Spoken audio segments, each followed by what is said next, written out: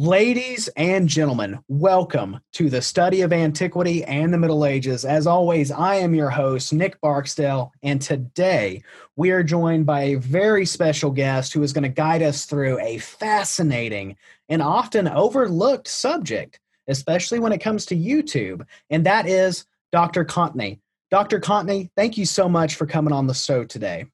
You're welcome.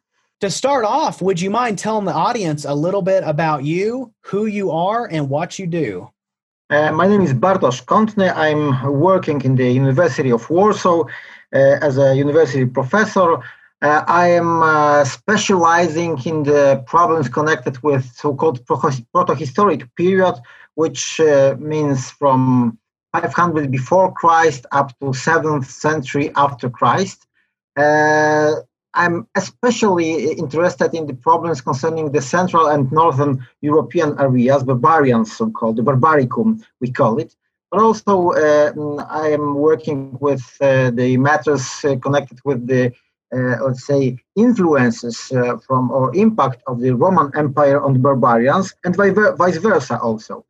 My main focus is connected with the weapons, with the weaponry. But I'm also a diver and underwater archaeologist, and I have a great pleasure to combine both specialties because we have some findings, some sites, archaeological sites in Poland, in the territory of Poland, where the weapons from historical periods were found in waters, in the lakes. Therefore, it is a sacrificial type of site. I will tell you, I hope, later on about it, but at the moment, that's the presentation, the basic presentation. Check out the links that are going to be placed in the video description below, and it's going to take you to his academia page, really show you what he does. I'm going to provide some other links as well to really promote him, what he does. Check out his work, give him your full support, and take advantage of the awesome insights that he has to offer about the history that we all love. So when it comes to warfare, in ancient Central Europe and your focus, you already talked to us about the period that you specialize in. And so my biggest question to start off to kind of know who the players are per se is, do we know what tribes or confederations inhabited this area during the time of your focus? Partly yes, partly no. Normally, in case of archaeological science, we deal with so-called the term culture. So archaeological culture, it is the whole spectrum of different elements of material culture that survive to until today. So in our case, the vast part of today's Poland territory, I mean central Poland and southern Poland, and some adjoining areas too, was embraced by so-called Przeworsk culture. That's a terrible word, I know it. Przeworsk culture, but in the other words, it is connected most probably with the tribe of Vandals. So famous Vandals, which devastated Rome in in mid 5th century after Christ, were maybe the same, maybe not the same Vandals, but the Vandals which migrated from the territory of Poland, the south, later on to the southwestern part of Europe, to Africa, and from Africa they invaded Rome with the use of the fleet. So we try to link both names, Przeworsk culture and the Vandals. In the other words, the Przeworsk culture is, or the Vandals are described as a synonym word, Lugi. Lugi means the federation of tribes, or the on one tribe, which was let's say the main tribe in the whole federation. The name Lugi is connected with the god Lug or Lugus. It was the Celtic god, the main god of the Celtic, let's say, the whole set of Celtic deities.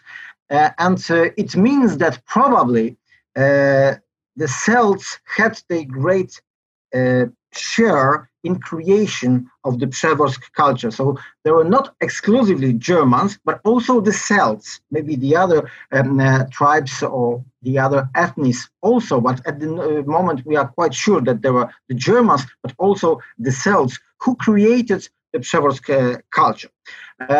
Moreover, on the territory of Poland, we have in the northern part of it, the Goths and the Gepids. They were also well known from the later times. Of course, there were well-known tribes and states of the Ostrogoths, the Visigoths, which survived until the Middle Ages. Actually, in the Western Europe, the Visigoths in Spain and earlier in France, or the Ostrogoths in Italy, in the 6th century after Christ. But they began here in northern part of Poland. Moreover, basing on archaeological grounds, we may try to trace the path they traveled to the southeast, to the Pontic zone, to the northern Black Sea shore. So these are two groups, let's say, the Goths, and we call them the Wielbark culture. It is much easier to pronounce Wielbark culture. Wielbark is actually the name of the, let's say, fragment. Today it is in the administrative area connected with Malbork. Malbork is the main castle of the Teutonic Order, so it is there in northern Poland. In northeastern part of Poland, we had so-called Balt tribes. The Balts came there probably from the east. They are in a way connected with the Slavs, but their languages appeared much earlier than the Slavic languages, and they covered northeastern part of Poland, but also Kaliningrad Oblast, Kaliningrad area, Russia, Lithuania, Latvia, as well part of Belarus. So they lived there, and they were completely, maybe not completely, but in an important part of their cultural characteristic was completely different from the one we know from the Przeworsk culture or the Wielbark culture. Further to the north, we had the Scandinavians, but the name of these people is puzzling for us. It is probably because of the fact that the ancient writers, Roman historians, were not very interested in the area so distant from the Roman Empire. Therefore, we know such names like Suiones, for example, but we are not quite sure whether they should be situated precisely. And to the south, I mean, in today's Czech and Slovakia, Czech Republic and Slovakia, we had Markomans and Quarts, two Germanic tribes. Further on to the southeast, there were Sarmatians and Dacians to the south in today's Romania, and so on and so on. But generally, and to the west, of course, there were the territory of Germany. There were Germans, but they had nothing to do with today's Germans, of course. So this is, let's say, the map, the ethnic map from these times. When it comes to these different cultures and these different tribes, would you say that the warfare style tended to vary between each group? Yeah. Mm-hmm.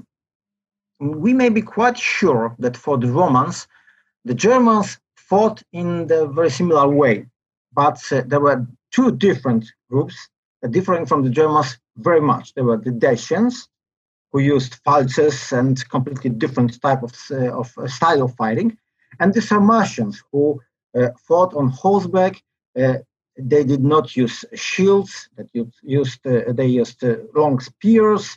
They had armor, scale armors, and helmets, and it was completely different. Heavy cavalry they used, and it was impressive for the Romans, but surely completely different from the general image of the Germans. However, we may deduce, among the others, from the written sources. There is a very important book written by Tacitus, Publius Cornelius Tacitus, in the late 1st century after Christ. He was one of the most important Roman historians, and he wrote the small, let's say, the description of the Germans, half ethnological, let's say, called Germania or De Origine et Situ Germanorum, in which he told us among the words, in between the lines, let's say, that they were using different, the Germans were using different styles of fighting, the certain tribes and different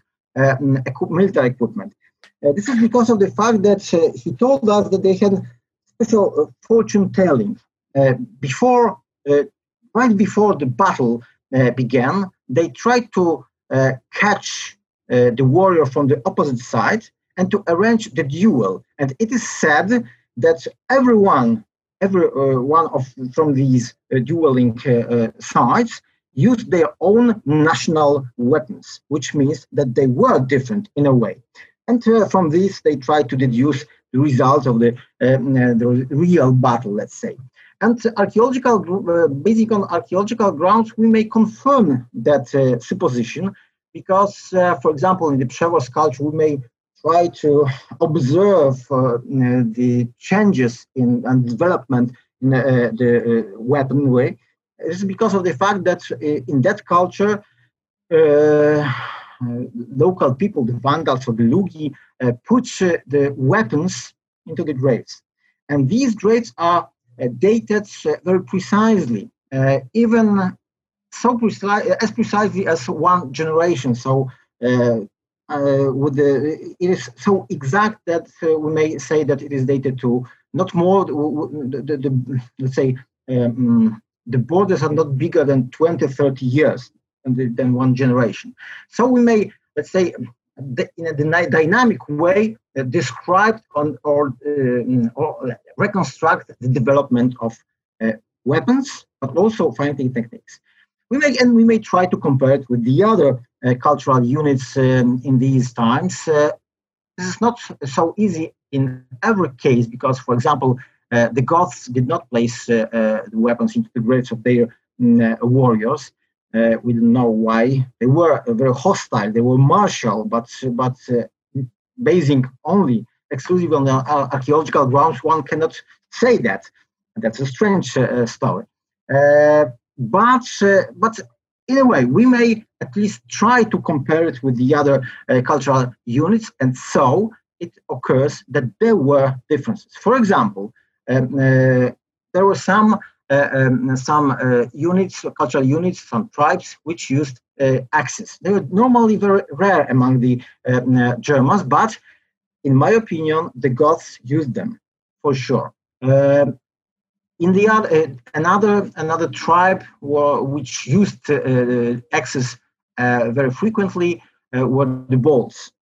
Another premise to reconstruct the differences and generally the tactics is connected with Scandinavia. Here, they probably used, especially from the 3rd century after Christ, very frequently the bows and arrows, but not for hunting, because it was quite obvious. But in that case, they were used probably for fighting. So it suggests that they had to use the battle array. So there were tactics to use the bow and arrows effectively. You have to think before and to settle these people on the wings, for example, to use them in a certain part of the battle. So they were fighting, I think, as quasi-armies or real armies in these times, but exclusively in Scandinavia. And in the territory of Poland, probably not. And they also did not use bows and arrows for military purposes. So there are surely differences. Some of them we may trace quite easily. Some of them are just the imagination of scholars.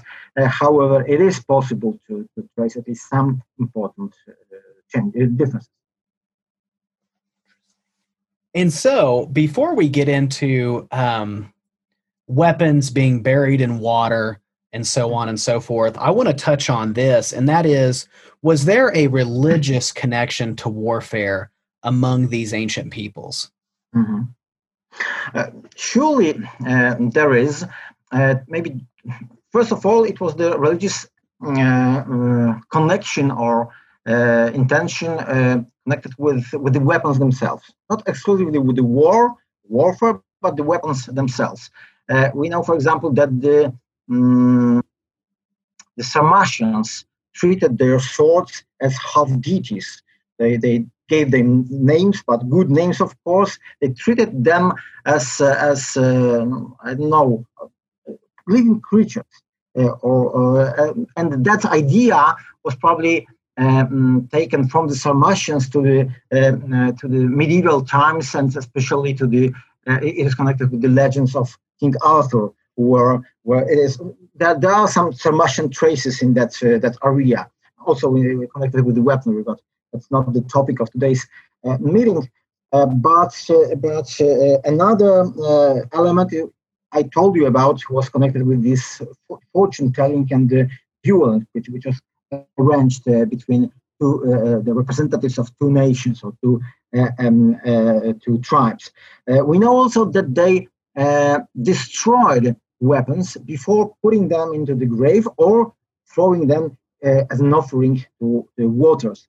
It was probably because they wanted to make these weapons dead, really dead, to free their souls. So it seems that they treated the weapons as living creatures once again.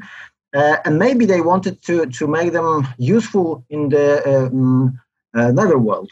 So in the afterworld, yeah, after the burial. So we have a lot of archaeological sites, cemeteries in which we find swords with that broken, destroyed in very different, smashed sometimes. Not only the swords, however, the swords were most frequently destroyed, but also spears, spearheads, and shields. So it was for sure done in that way. Another element which is connected with sacrificial attitude to the weapons is connected with the offerings, with the sacrifices. So we know for sure that the Germans, but the Celts also, dedicated the weapons to the gods of war. Some say that it was a habit taken over from the Celts, but it seems that it appeared among the Germans independently, because the earliest offerings we know from the Germanic world, from Scandinavia, is dated to the 4th century before Christ. So parallelly to the Celtic ones, the western part of Europe. Now we know there were studies. The topic was studied for years, actually, from the mid-19th century. The great majority of such sites is known from the territory of Scandinavia, actually southern Scandinavia. If you remind the idea of dead marshes in John Ronald Tolkien, Lord of the Rings, from Two Towers, from the second volume, this is taken from the Scandinavian sites. Of course, it was changed a little by Tolkien because he combined dead bodies together with weapons and the battlefield which was situated there. But he knew quite well these sites from Scandinavia, from Nudam, Torsberg, from Vivose, from Kragehul. There were hundreds or thousands of weapons. Great majority of them were destroyed, ritually destroyed, before placing them into the waters. And later on, these waters, owing to the process of eutrophication, changed or evolved from the lakes into the marshes or bogs. And they were excavated while originally by chance by pit cutters, and it occurred that there are vast quantities of weapons in these marshes. So the archaeologists took interest in it, and the first very important person who started such diggings was Konrad Engelhardt from Scandinavia, from Denmark, who began such excavations. So after his works and hundreds of further scholars, we know that these weapons were not local. There were weapons won on the invading armies, invading enemies, and they were later on destroyed and offered to the gods as the primary gifts, primary spoils of war. We do not know what were the real intentions after that act, these acts, but surely it was religious in its in its root. The funny thing is that for years it was thought that there were exclusively weapons put into the lakes. Now we know that not exclusively. Several years ago, it was found in Denmark, in Jutland Peninsula, one site in which there were almost exclusively bodies, broken bones collected from the battlefields and thrown into the water. Some of the from these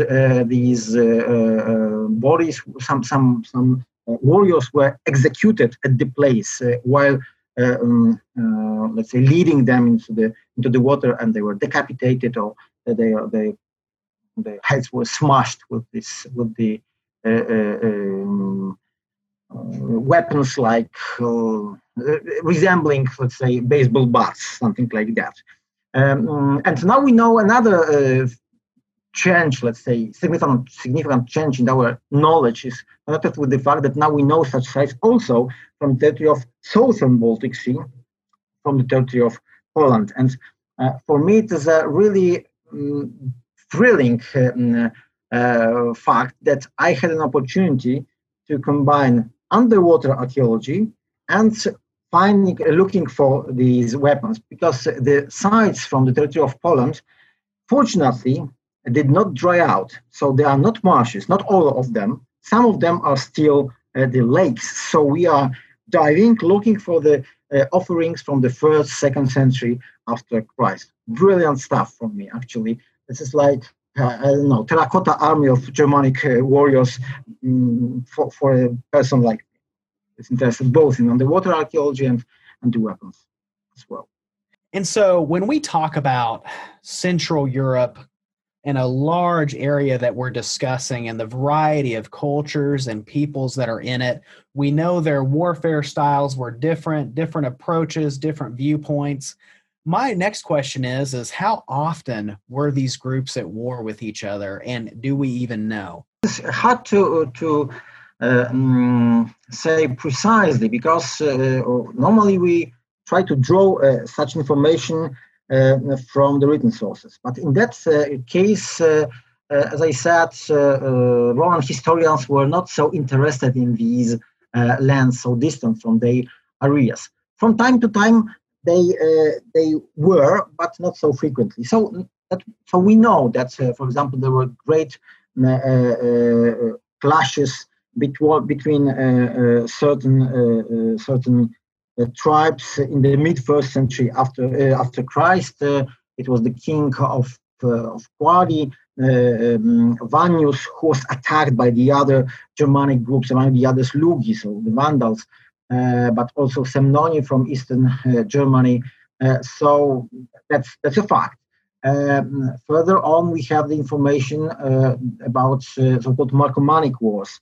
If you remind the first scenes from the movie The Gladiator, they are connected with Marcomannic wars. Of course, from historical point of view, this is the absurd vision of antiquity. However, I have to admit that it is very impressive, and I like those first scenes very much, knowing that they are absurd, but as I said, they're impressive.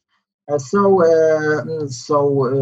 these days were also connected with the activity of today's Poland, because we know for sure that at least certain tribes from the territory of Poland, from connected with the Vandals, participated in these fights, especially in Dacia, but not exclusively. They were the brothers in arms with the Sarmatians also participating in these fighting. So that's for sure that in the second half of the 2nd century after Christ, they were participating in huge military affairs.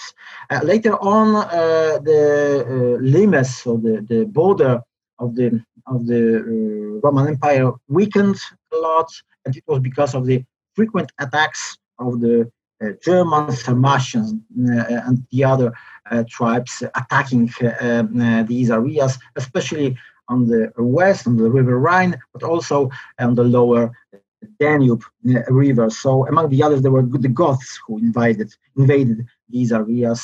So for sure, they were also participating in these military events. But I have to say from the other point of view that, for example, those bauxite or sacrificial offerings from Scandinavia are very frequent. We may date them very precisely. We may even reconstruct the, let's say, real purposes of the attacking armies.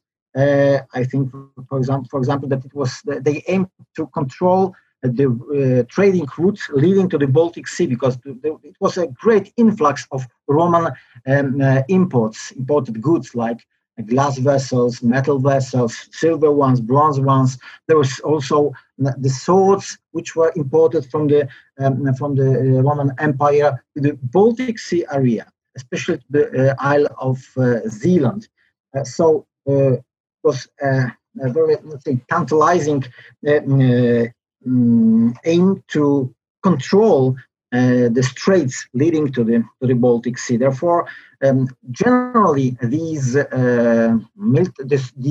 weapons offerings are concentrated, are situated in these areas where the battles were located. So we may reconstruct the aims, we may reconstruct the structure, the hierarchy among the armies, basing on differentiation of the weapons we find in these bauxites. We may reconstruct the way they traveled there, because also the ships, or actually the boats, quite huge, were found there, the boats which were used by the invading armies. And moreover, we may even trace the names of the invaders, because they wrote them in the runic script on the military equipment. So we know such names like Pagnio, Mitio, Laguteva. They are real names of the military leaders, let's say. But as refers to the written sources, they are completely mute in that field. So it shows us that we have to compare or combine both sources, archaeological ones and military and written sources too. As refers to the military zone, we may also think about the battlefields. However, they are very, very rare, and they are hard to trace, because normally we deal with the battlefield after the battle is won. Every single worthy element is taken by the winners. So it's a spoil of war, and it is not left on the battlefield. And the only elements which are left are small militaria, small pieces, worthless, and maybe bones of defeated enemies or their animals. Of course, bolts or arrowheads may be found there, but there are such sites are quite rare. Actually, I might say that we may mention exclusively two such battlefields from the whole Roman period. We call Roman period because it's connected with Roman imperial period, let's say. This was the great influence from the Roman Empire to the north of the Barbaricum, so we call it Roman period, and dated from the turn of the eras up to 375 after Christ, when the Huns invaded Europe and changed the situation definitely, and so the migration period began. But from the Roman period, we may pinpoint only two such battlefields. One is in Kalkriese. It is connected with the Battle of in Teutoburgian Forest from 9 AD. The great defeats of Varus' army, 3 legions were annihilated actually by the Germans. Very well known situation, and after years of studies from 80s, actually late 80s, we know that it was most probably the site in Kalkriese, nearby Osnabrück in Western Germany, where the battle was situated. And there are not very numerous worthy precious elements found there. Just small military, as I said. It's majority. But another was found quite lately. It is in Hartshorn, in central Germany, and it was completely unexpected because also in that case, written sources are rather mute. But later on, it occurred that there are some small mentions, not very important, connected with the invasion or the military action by Emperor Maximus Thrax in 235, and a few events connected with these attack are proved from by the findings from the woods nearby Hartshorn. The pass, mountainous pass, in which there were a lot of findings, mostly connected with militaria of Roman origin, like the bolts, for example, the wagon elements, and so on, the arrows, of course. But from the other side, there were also a few or several of the Germanic origin. So it seems like withdrawing Romans were harassed by light armored Germans there on these passes. So this is, but it's only the second place we may reconstruct or connect with the real events and try to treat it as a battle. And so now my next question is, we've covered whether or not there's a written history. We've covered the oral history and the complications it creates in trying to piece together the past. My next question is, do we know if these cultures and tribes had rules of conduct involving armed conflict? Actually, we almost do nothing. We almost know nothing concerning it, because the only thing they have, of course, some such habits or rituals which may be constructed partly and partly they are described by the written sources. As refers to the battle itself, they were completely different. As refers to the different areas, let's say, as I said, in Scandinavia they probably had the real armies. But in the central European zone, probably not. They were fighting very effectively, very, let's say, vigorously, but without battle order. Let's say, after the first attack, if they win, they were the winners. If they lose, they just fled. And it was the reality, let's say. So that's actually all we may try to deduce from the both archaeological and written sources. There were differences. I think that especially in the 3rd century, there appeared some, let's say, centralized order thinking in northern European areas, but it was not